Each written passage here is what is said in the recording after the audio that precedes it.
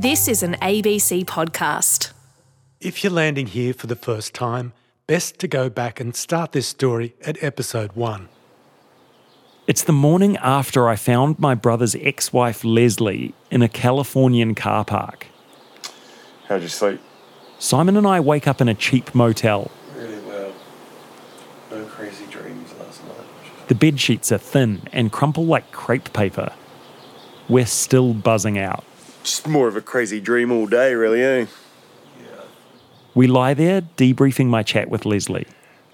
How are you feeling about what she said now? Any different? As in, like, I was kind of convinced and... Well, I wasn't convinced, but I definitely... Convinced is strong. Yeah, I'm not convinced, but I do... I did feel sorry for Leslie, and I felt that there was genuine sadness and maybe even a touch of remorse from her side of things, but having slept on it, even just for a few hours, I think that her sadness and her remorse is, like, I think she recognised that her life is not what she wanted it to be, or even perhaps what it could be. And she kind of like looked up at me, like almost like, you know, she was going, please don't make me face all of this stuff. And I think what I was feeling is I felt bad for doing that. Am I just being charmed like everyone else in this story? From the brief chat I had with Leslie, it's hard to tell. I'd left her with the plan to meet up and go through everything in detail. If we can sit down and talk, I won't have to rush through my questions. Maybe I can get her to talk about what she really meant when she said things weren't totally kosher.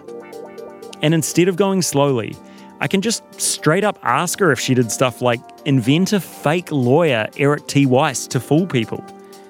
If she can really answer to all of this stuff, she'll turn up.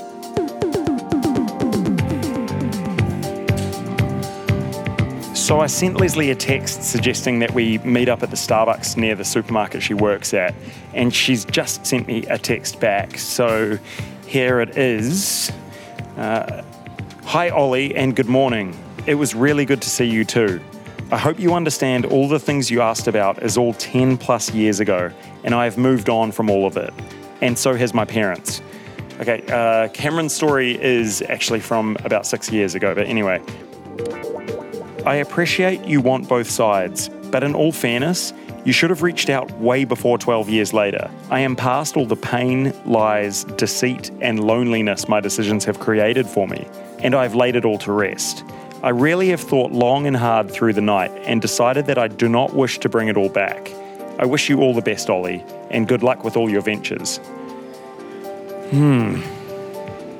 So, I guess that's it. We won't be seeing Leslie again.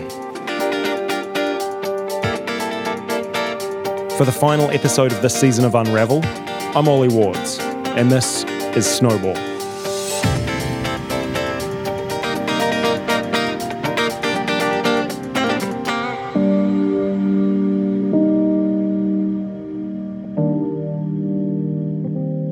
I wasn't really in the mood for asking any more questions, but we had already planned one more stop on our road trip, a beautiful beachside town, just down the road where Leslie had worked.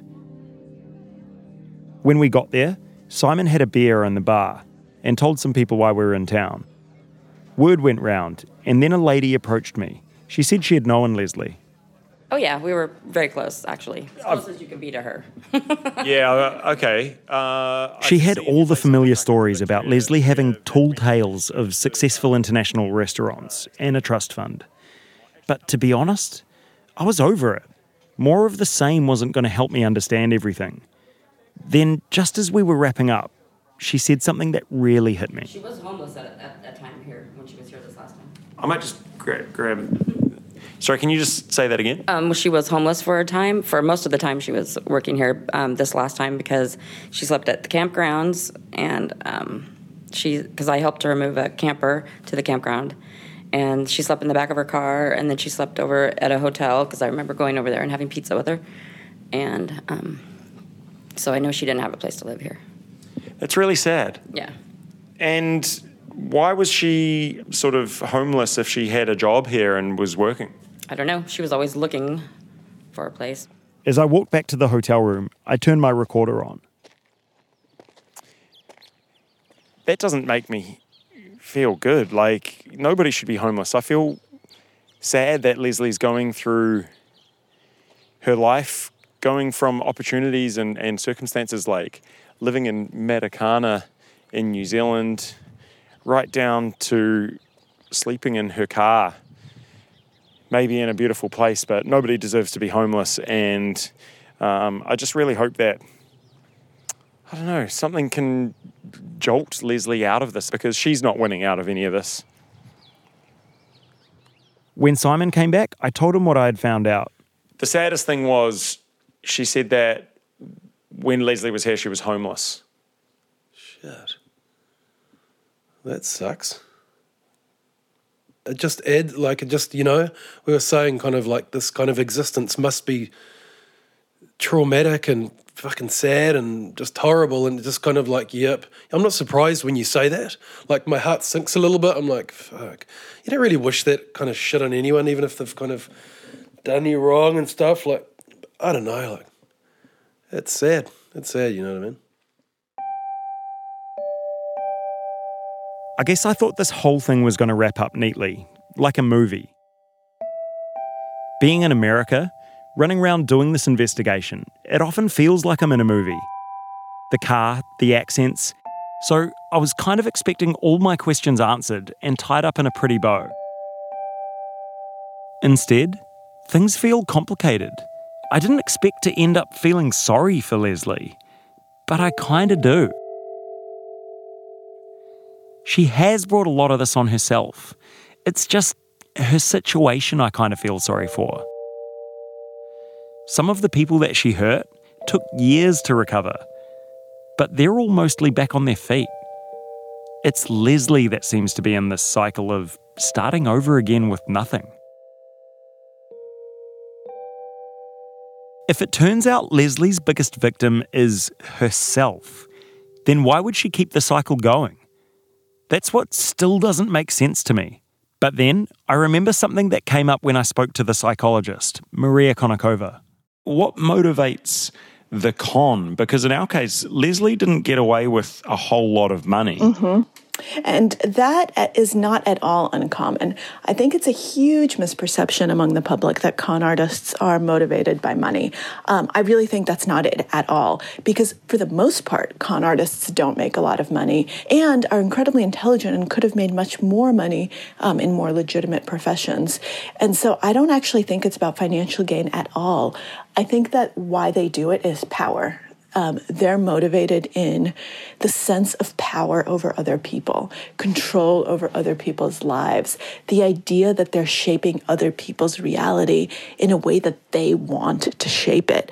This is something that can be incredibly intoxicating, and I think that that feeling of power is actually one of the reasons that con artists are more often than not, and by more often than not, I mean like in over 90% of cases, true con artists are repeat offenders, and given the opportunity to go straight, so to speak, they don't take it. They can't take it, even though they say they will and they want to, because they're always driven back to that. And they are unable to let go of that rush of power over other people. I mean, it is intoxicating if you think about it. You're playing God. You're controlling other people's lives. You're crafting their realities. You're creating entire worlds, and people believe you. Creating entire worlds. Like the world of Eric T. Weiss. Leslie could control all of that. Maybe that's what this was about. Not money, but a feeling of control, a feeling of power. Oh, and remember what Leslie said about putting me in touch with Eric? Like I said, I haven't talked to him in a couple of years, but I can give you the last known number for him. I'd be happy to, no problem. I followed up over text and asked Leslie for Eric's number. She never gave me one. So I guess that means that her old mate, Eric T. Weiss, Esquire, will be lost to history. Fictional history. That leaves one more question that's been on my mind all along. It might be the most troubling question of my investigation. Where do Leslie's parents fit in? Dr. Konnikova doesn't know Leslie or her parents, but she said something that gave me a new perspective on what it might be like to be in their position.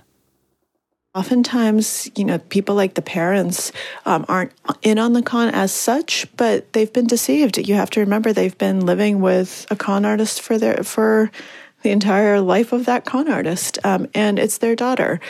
So you have an emotional involvement. And if you who didn't know Leslie when she was younger and had no kind of family or blood ties initially, if you were able to be pulled into her web, just imagine how difficult it is if you're related to her. If you have kind of the closest relationship of all, I think it could be incredibly difficult. And I think that families are often the biggest victims of con artists and will defend their children, will defend their loved ones to the end. I did try to speak with Leslie's parents, Betty and Andrew. At the tone, please leave a message for... This is Betty. We're not available right at the moment. Please leave a message. Record your message at the tone. Hi Betty, it's Ollie Wards here. You might remember me, Greg's little brother. I'm sure Leslie has told you that I am reporting a story just regarding Leslie where I'm trying to understand... I also emailed them and sent them a letter. No response. Leslie might have told them not to talk to me. After some friendly texts back and forth with Leslie, things had turned sour. She started to find out how many people we had spoken to for this podcast. And in particular, in that last town we went to. Leslie heard that we had mentioned some of the allegations about her to some people at her old work. And she was not happy about it. Okay, a text message has just come in from Leslie after not hearing from her for a little while. She says, "Lose my number. A journalist doesn't slander a person's character at their old workplace. This is not a story for your podcast. This is Revenge Trip. So fucked, Ollie, after all these years. You reach out to me or my parents ever, and I will file a restraining order against you, Simon, and whoever else I need to." Restraining orders on us and everything now, of course, Heavy. Oh, man. Jeepers. What Leslie didn't know was that revenge couldn't have been further from our minds. When I set out on this trip, I wanted to understand what happened and to get Leslie's side of the story. It was important to get her response to people all over the world saying she had conned them.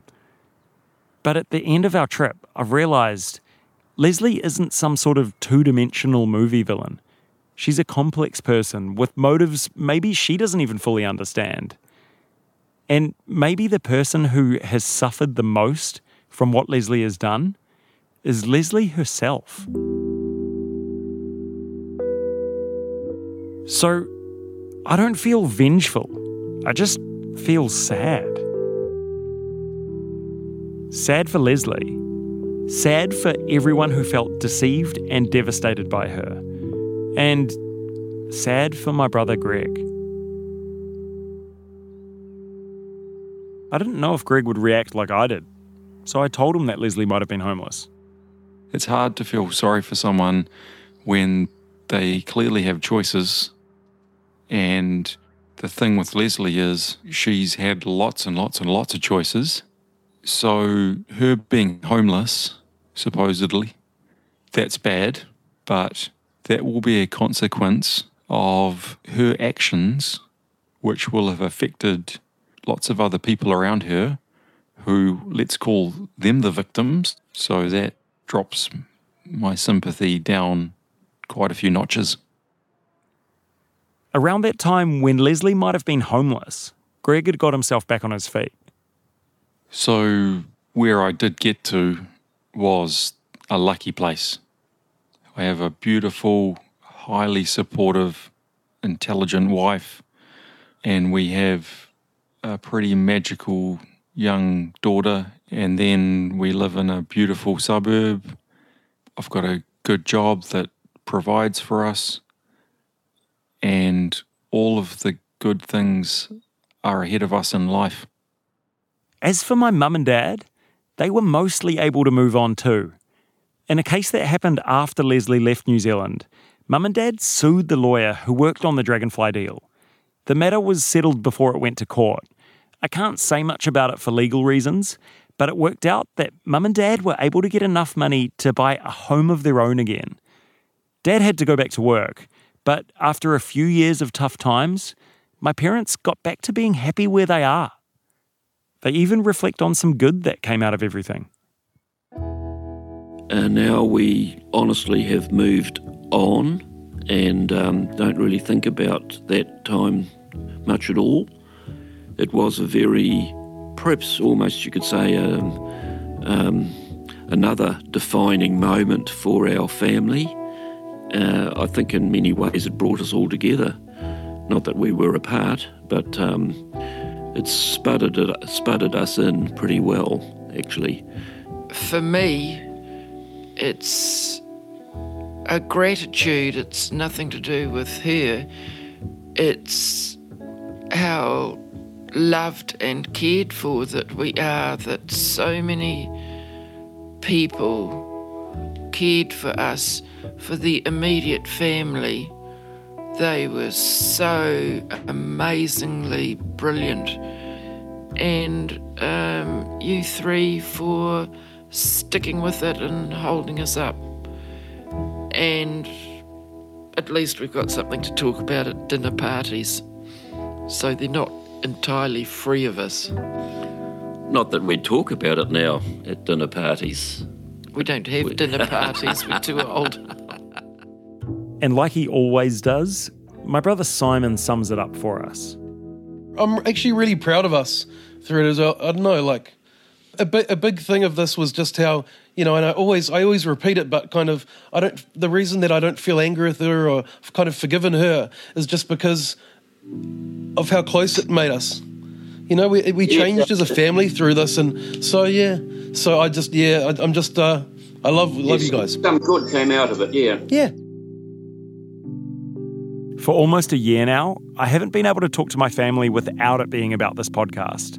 I'm looking forward to going back to talking about the usual stuff, like how to turn the video on. Here we go. Ollie wants to connect with you on Skype, except, well, we've got contact. Yeah.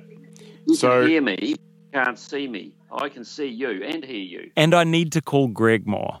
I don't catch up with my brother nearly enough. This whole thing has been a good reason for us to talk, for me to understand something so profound in his life.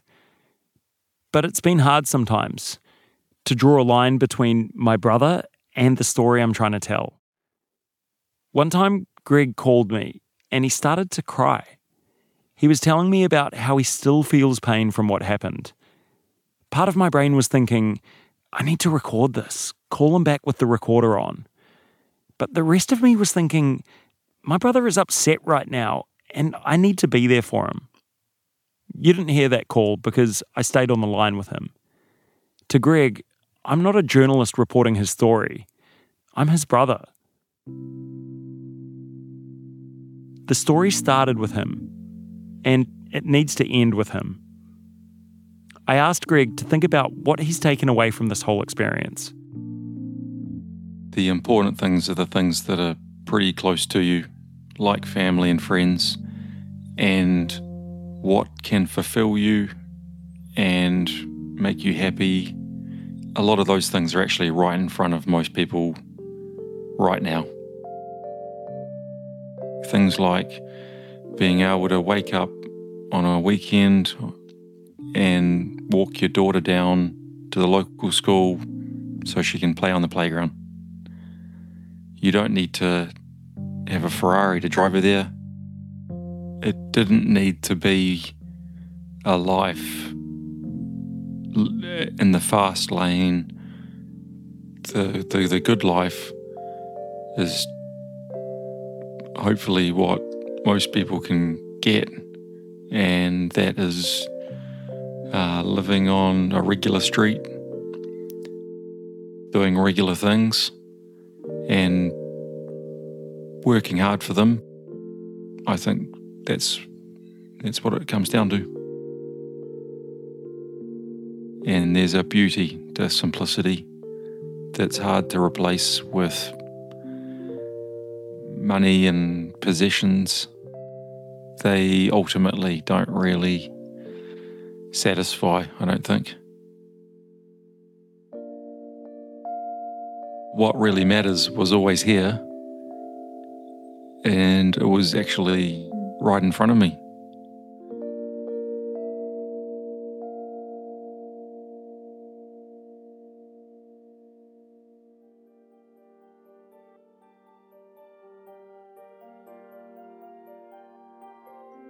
I really hope you've enjoyed coming along for this ride. You can find a bunch of extras, including a feature article and the video of my confrontation with Leslie, at the ABC's Unravel True Crime website. You can hit me up on Instagram at Ollie Wards, and if you share this story, please use the hashtag #UnravelTrueCrime. Roll the credits music! Snowball is hosted and produced by me, Ollie Wards. Big love to my brother Greg and my entire family for letting me tell this story. And thank you so much to the awesome team I got to work with, including Unravel's supervising producer Tim Roxburgh, audio producer Emma Lancaster, fact-checking and additional audio production from Shane Anderson, sound designers John Jacobs and Tim Jenkins. The biggest of ups to Flight Facilities for our theme song. Additional music, Bryce Halliday. Unravel is a product of ABC Audio Studios, led by Kelly Reardon. And Unravel's executive producer is Ian Walker.